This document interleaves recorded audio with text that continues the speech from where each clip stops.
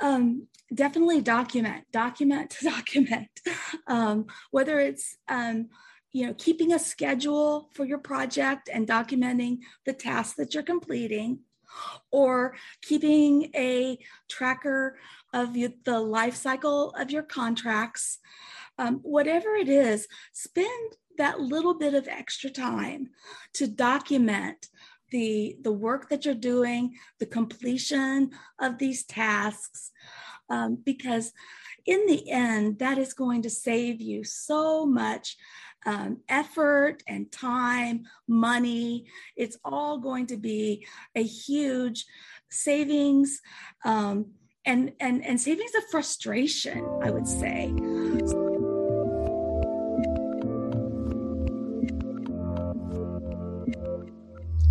Hey everyone, this is Devin Miller here with another episode of The Inventive Journey. I'm your host, Devin Miller, the serial entrepreneur that's grown several startups and 7- and 8-figure businesses, as well as a founder and CEO of Miller IP Law, where he helps startups and small businesses with their patents and trademarks. If you ever need help with yours, just go to strategymeeting.com, and we're always here to help. Now, today we have another great expert episode, and where we'll having Angela Thurman on. And as a quick introduction to a little bit about what we'll be talking about, it's a lot to do with management. Now, management can mean a lot of things, so it's going to be more about contracts related to supplier management and contract life cycles and dealing with right-of-ways and supply chain management and flow charts and cheat sheets for contracts and probably or several other things. But with that much as a brief introduction of what we're going to be talking about, welcome on to the podcast, Angela. Well, thank you, Devin. I'm very happy to be here. Thank you so much. Absolutely. So I gave just a brief introduction as to some of the things we'll be talking about. But before we dive into the topic at hand, maybe if you can just take a couple minutes and introduce yourself a bit to the audience and let them know why you're an expert on the episode or on the area. Great. Thank you. So I am the principal managing director for Thurman Co. I am a sort of a boutique project management consulting firm in Houston. And I am a certified project management professional with about 30 years of project management experience, primarily in aerospace and telecommunications. So I had the luxury of being trained in project management early in my career at NASA by Dr. Harold Kirshner, who is recognized in the community as probably the godfather of modern project management theory. He literally wrote the book, and I have that book on my shelf. So very, very lucky to be trained by Dr. Kirshner and then to apply those skills to project management in the space station program way back in my career. And then since then, I've continued to work in technical program management in telecommunications and in aerospace, most recently 10 years for a major US aerospace company, dealing in supply chain issues, risk assessment, and I did apply a lot of that to contract management, and risk assessment, and then of course the technical skills, as I am a degreed engineer. So now, and I think that's a great background. And with that, as much as an introduction, let's dive into the topic at hand. So one question I would assume people will probably have is, why do I need project management? Why do I need contract management? Hey, one thing is I manage projects just fine. And if I have a contract, we review it and we sign it, and that's the end of it, right? So kind of give people an idea as to what they should be thinking about, what they should be looking about, and to a degree, why they should care about this area of their business to make sure that it's done right. Sure. So projects are defined as a temporal event. They have a start and a finish date. In aerospace and in telecom, however, those events can last a very long time, 20, 30, 40 years. And so for both the project and the contract, you're looking at something that can last for an entire career, and oftentimes may be handed off from one person to another person. It's unlikely that one project manager or one product manager is going to be responsible for that project for the entire time. So you're going to want to have someone who has a good, strong background in project management or contract management, so that you are assured of having all of the documentation captured, archived, organized, and easily accessible for the entire team as it gets passed along from one person to the next as roles change in the project team. That would be one reason. And then project management is not an easy thing if you're going to do it well. And that's why we have a very robust examination to become a certified project management professional. In order to become a PMP, you have to show a lengthy history of project management a skill. And then you have to sit for a very difficult exam that most people study for months. And so it's not something that you just decide, oh, I'm going to be a project manager, and then voila, you are. So yeah, it's a rigorous training. Now, let me kind of follow up with one question, because a lot of our audience is going to be startups, small businesses, people just getting into it. They may not be able to go through all of the training. They may not have have the bandwidth to hire someone at this point, and definitely understand that as they grow and as they get bigger, it's a great area that they should be, they should be looking into. But if you're to say, okay, I don't like projects are hard to manage. I don't always do a good job, or I don't keep on top of things, or I don't, know how to go about doing this because I don't have that formal training. What are the best ways to, aside from hiring someone that's awesome and trained and knows what they're doing, if you're at an earlier stage on, what are some of the things that you should be looking about or thinking about, or research you should be looking into, or how do you get going with understanding how to, at least at a minimalistic level, pursue project management? So there are some very good courses that are available for free that you can train. LinkedIn Learning offers some really, really good courses. So and routinely they make these available to the public. Bonnie Biafor is highly recognized and recommended as a project management trainer. I would also recommend that you get connected with your local Project Management Institute, or PMI chapter, and most chapters will have a list of people that are willing to do a certain amount of pro bono work, because every PMP member has a set number of hours of professional development that we continue to work on throughout our career. And some of that is in giving back to the community. So maybe you can get a PMI member who is a PMP to help with a small project, or to help you set up some templates, or there are templates available for free from PMI or other resources. Microsoft has an excellent software tool just called Microsoft Project. It is rather complicated if you're not a project management professional, but if you dedicate yourself to learning the tool, you can definitely make your way, and that is one good resource I would recommend.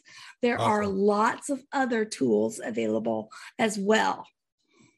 No, I think that sounds great, and definitely is always good to have those tools, to have a place to start as you're learning. Now, shifting gears just a bit, and it kind of goes along with project management, but there's also what people maybe at least vaguely familiar with, which is supply chain management, or those type of things where they're saying, okay, I have to not, if you're in a business where you're using third parties, you're using vendors, you're having suppliers and that type of thing, you're not only having to, and it can be whether it's a huge business and you have a whole bunch of suppliers or you have a couple of suppliers, but you're, having to manage that supply chain. And, that's where, as you get into a lot of COVID, you're seeing that's had a major impact on supply chains, right? In the sense that you're seeing everything from, I was going into, as a complete aside, but was going into having my bike fixed the other day, and went into a local bike shop, and they do an awesome job. And I was talking about them as they're doing a bit of tune up and some work on the bike, and asking them how the business is going. They said, well, the services side is going great. We have a lot of people that are doing biking and needing or wanting things fixed up and done. On the sales side, we can't keep our bikes in. Even as vendors, we ordered something, it's probably 2 or 2.5 years out before we're going to get it because the supply chain is so disrupted. So, that was certainly a difficult thing, that even if it's not, especially if it's COVID, but even if it's not in a COVID time period where you're having to manage your supply chain and make sure that you have the resources you need to run your business. So with that as a backdrop, if you're looking at using other vendors, you do have a supply chain, you're not just purely a service-based business, what are some of the things, how should you go about managing your supply chain? What should you be talking or thinking about? What contracts should you be thinking about if you're reviewing it? And kind of give us a bit of an overview or a summary of what people should be looking at. Okay.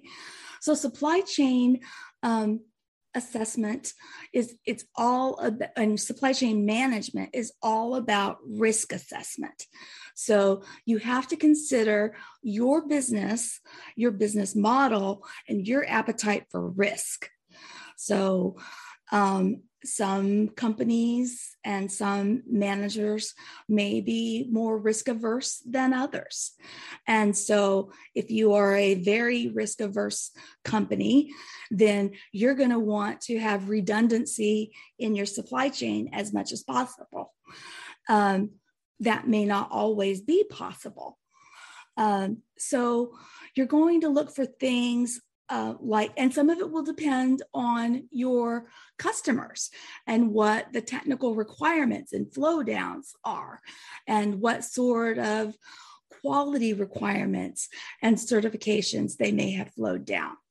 So in aerospace, there are lots and lots of regulatory requirements that are flowed down.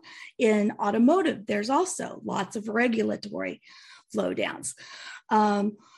Many industries, pharma, food, those are all highly regulated industries. I'm hard pressed to think of an industry that's not highly regulated today. But so those are some of the considerations. In your supply chain management, you're going to want to think about what is the system that you have in place, your ERP system, your MRP system that you have in place to manage your supply chain. Now, for those, just jumping in, for those that aren't as familiar, ERP, MRP, what do those stand for, and what are they? Enterprise. Gosh, now you put me on the spot. What you can just, even if you don't remember the acronym, what are they, or what are they? They are the systems that the company has in place to manage inventory, production, purchase orders, deliveries, those sorts of things. So they may be from a company like SAP or Microsoft or Oracle, something like that. They would be a big, the big core of your financial reporting and inventory management, that sort of thing. No, makes sense. So now one additional kind of question or follow-up to that is, supply chains. A lot of people, if you're a startup small business, maybe this is your first foray into it, you go everything for, you Google someone online, you ask for recommendations, you go to a Facebook group, you go to an Alibaba and, find someone that says that they can provide, is there anything that are red flags when you're looking for, whether it's reviewing contracts or setting up a supply chain, that you should be saying, hey, these are things that if it comes up, you should avoid, and or maybe on the opposite, if there are things that you're saying, hey, this is a good indication that it will be a good supplier, anything of that nature? Oh, you want to be able to know, can I visit the supplier? Can I go conduct a site visit and view for myself the quality of the product that they produce? Can I see their production line, and can I evaluate for myself all of the areas of risk that are hot buttons for me? So if on-time delivery is a big hot button for me, can they show me a history of their on-time delivery for their customers, and can that somehow be validated? Or if whether or not they have the appropriate certifications to produce a particular type of product is crucial. Do they have those certifications, and can I validate that?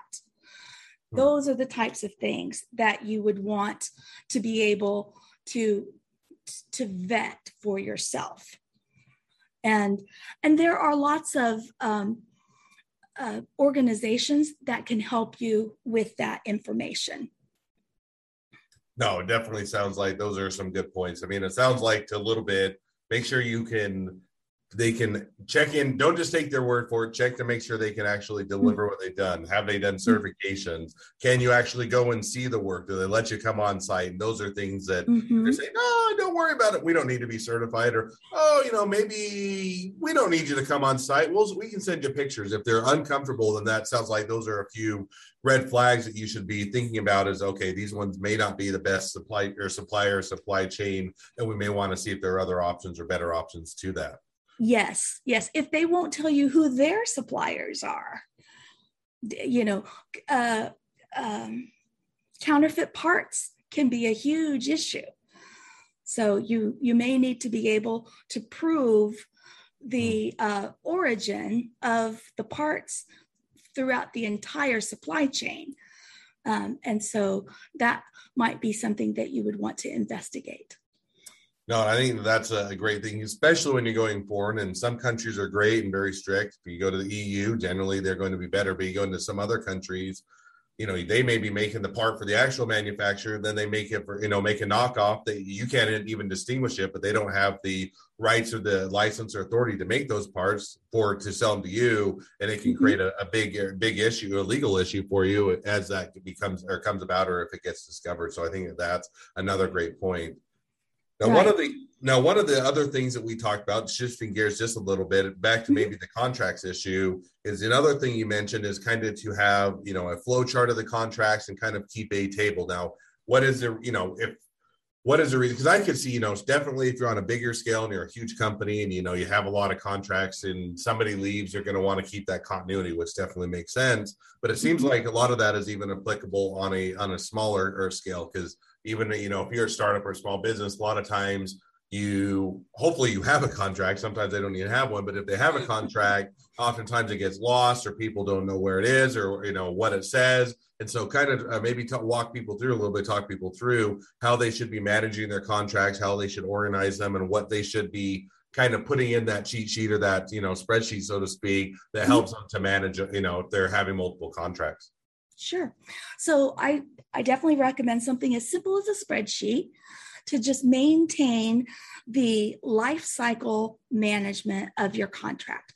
Because if you do have a contract with a supplier who is for a program or a project that's going to last 10 years or more, and roles are going to change, change is inevitable, and it's likely that you're going to have additional scope or some sort of changes requested by your customer.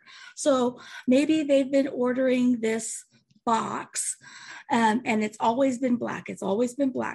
But now they're going to order the box with a special designer brown version. And so now you've got this scope change that, in addition to the black that we're going to continue to order, we're now going to offer the box in a designer brown.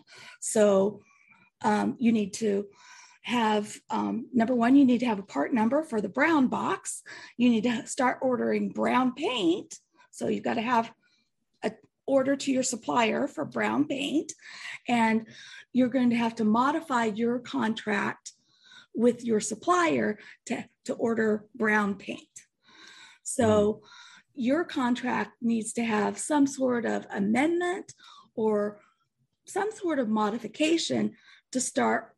You got to have a price for brown paint and purchase orders for brown paint now. So that needs to be reflected in your supplier contract with the paint supplier somehow.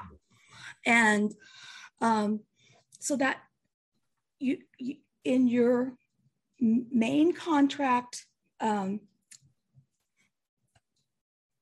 cheat sheet, whatever your cheat sheet is, just have some sort of update that says, amendment 1, we're now going to order brown paint, and it's because the customer wants to offer designer brown boxes. And that, maybe that's all you need, not a whole lot more. But if ever someone, came on new to the team, they would understand, oh, well, that's what that amendment's for. And it could be something as simple as that. Now, lots of times it's much more complicated. That's a very simple example, but that gives you a description of why you might want something like this. No, and I think that's a great example because, I'd almost, both on the more complex, hey, why did they change this? What is this even referring to? I think that is good to be captured because everybody always thinks, oh, we'll remember. And sometimes you don't remember yourself, but more even so, you may change positions, people come and go, their side come and goes. And, it can be difficult to remember why you made the modifications. Now I'll ask, and I know the answer is an attorney, but I'll keep my answer at bay for a minute, which is, give the simple example, we want to have a change in paint color or the box color or the construction or something simple. Is that something, if you're modifying the agreement, that you need to go to an attorney every time and that you should, because that's the fear people have is, oh, it's a minor tweak or modification. We don't need to adjust the agreement. It'll be fine. Everybody will remember. I'm sure they'll pay for it. And we're probably already covered under the agreement anyway. And so let's not worry about it and we'll just continue on. Is that I have my biased opinion, but I'll ask you is that a good frame of mind? Should they just not worry about it if it's a minor tweak? That is never a good idea. Just remembering and hoping that everybody will be fair and remember to pay is never a good idea. If there are any changes, the best solution is to document it. Just so you can have it in writing and you can have it to go back to in the future and say, oh, well, now we want blue. Well, here's how much it cost when we had brown. So blue probably is about the same. So, or maybe it's a little bit more, but you can have a point of reference. Never rely on the memory of anyone, especially if that person may leave the company. No, I think that's, now that was going to be my biased answer as well. But I get it on the one hand that people are saying, oh, I don't want to have to go spend money on an attorney, and I don't want to have to redo it and have it re-signed or updated or anything else. So we're just not going to worry about it. So it is a natural human, tendency to just, if it's going to be a lot of work and you don't want to do it, then you'll just kind of pretend it's not there, push it aside. But I think that one of the things is, if you're having a good system that's already tracking your contracts and you have it organized, whether it's your cheat sheet and your spreadsheet, and have a document kind of repository, then it makes it easy to, hey, we'll just simply go in, make that minor, if it is or a major modification, but even a minor modification to the agreement, and then we're going to be able to use that same document. We can have an attorney, if it's changing the color box from black to blue or something of that nature, you can probably change out that one word without having to have an attorney sign it or review it. But even if you don't, if you have the repository, if you have a good description of what it is, it reduces your cost quite a bit, because now you're not having the attorney review everything. It's just that narrow part. So I think that's definitely yet another motivation and reason why people would want to track what they're doing, manage the contracts, and then otherwise have them in good order, because it saves a lot of headache as things evolve, which for every business that evolves over time, people come and go, people leave, people forget things, people conveniently forget things when it's not favorable to them anymore. And it's much easier to keep track of that. And one parting thought on that is, I wouldn't leave it to people's memories, and I also wouldn't leave it to an email. An email is not the same thing as a contract. It's better than nothing, I guess, if you're not going to get something in writing, but you're definitely going to want to, anything that's not in writing and agreed to, people, it does, for legal purposes, really doesn't count. So now we've covered a few things. Oh, go ahead. I could, if you're thinking about the costs involved to make that modification, yes, there will be some time spent on that. But think about the cost you're avoiding if you don't do it. And then 2 years later, someone refuses to pay a bill. And they're like, well, why did this shipment of 20 boxes cost, $15 extra? And, that's more than we've ever paid before. And we're not going to pay this invoice now. And someone is having to chase down, and they spend a week trying to find out why these 20 boxes cost $15 more, and all the time that would be invested to recover the information that, if you had just taken the time to make that modification, all of that effort could have been avoided. No, I think that's definitely, and that's almost best case scenario, in the sense that it may just take you some time saved to chase down why it is, and then people will say, oh yeah, well, I remember. Worst case scenario is say, no, we never agreed to that, we didn't understand that, and now you're stuck trying to either force them to pay what the cost that you just ate in order to make the change, or you're having to go to court, or you're having to do something that's going to affect the business. So I think that in all fronts, it saves time on the front end, that you're able to easily recall it, and it also saves you some legal hassles potentially down the road. It supports the relationship. Exactly. No, I agree. It makes the relationship better, because now it's not people on their side, they're not feeling like the tab is just running up, or they don't remember why. And on your side, it makes it so you're saying, hey, we agreed to this, remember? And then they're like, oh yeah, okay, that's fair, we did agree to it. So I totally agree. Well, we have covered several topics, and I'm sure we could talk a lot longer on them. But as we're wrapping towards the end of the podcast, I always like to ask one question at the end of expert episodes, because, we talk about a lot of things, everything from contract management, supply chain, project management, contracts, all of those different things.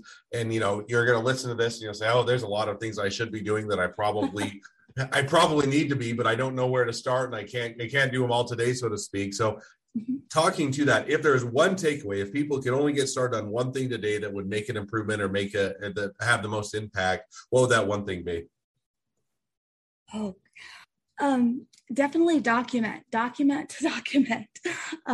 Whether it's, keeping a schedule for your project and documenting the tasks that you're completing, or keeping a tracker of the life cycle of your contracts. Whatever it is, spend that little bit of extra time to document the work that you're doing, the completion of these tasks. because in the end, that is going to save you so much effort and time, money. It's all going to be a huge savings and savings of frustration, I would say. So definitely take that extra moment, invest that extra half hour to just make sure that that you've documented the work that you're doing, all the good that you're doing, and make the most of it. And if you need a project manager to do that, then either become one, hire one, find one, but it's really not something that is beyond the capabilities of the average person. Yeah, I think that is a great piece of advice. It seems simple on this, but yet every time people get busy and then you don't do it, and it is definitely worthwhile, the investment. I think that's a great takeaway, is to, if you could just get started on one thing, at least get a system in place, document it, and keep track of things, because it saves you a lot of time and headache and potentially legal issues in the future. So yes. So with that, as we wrap up the podcast, if people want to reach out to you, they want to be a customer, they want to be a client, they want to pick your brain, they want to get more information, they want to, be an investor in a great business you're going to start, or they want to be your next best friend, any or all of the above, what's the best way to reach out to you, contact you, find out more? My website is www.thurmanco.com. So THURMANCO.com. All right. Well, I definitely encourage everybody to reach out, contact you, find out more, and if nothing else, make a new best friend. So with that, as we wrap up, thank you again, Angela, for coming on the podcast. Now, for all of you that are listeners, if you have your own journey to tell or your own expertise to share, feel free to go to inventiveguest.com and apply to be on the show. 2 more things as listeners. 1, make sure to click subscribe in your podcast player so you know when all of our awesome episodes come out. And 2, leave us a review so everyone else can find out about all of our awesome episodes. Last but not least, if you ever need help with patents, trademarks, or anything else with your business, just go to strategymeeting.com, grab some time with us to chat. Thanks again, Angela, and wish the next leg of your journey even better than the last. Thank you.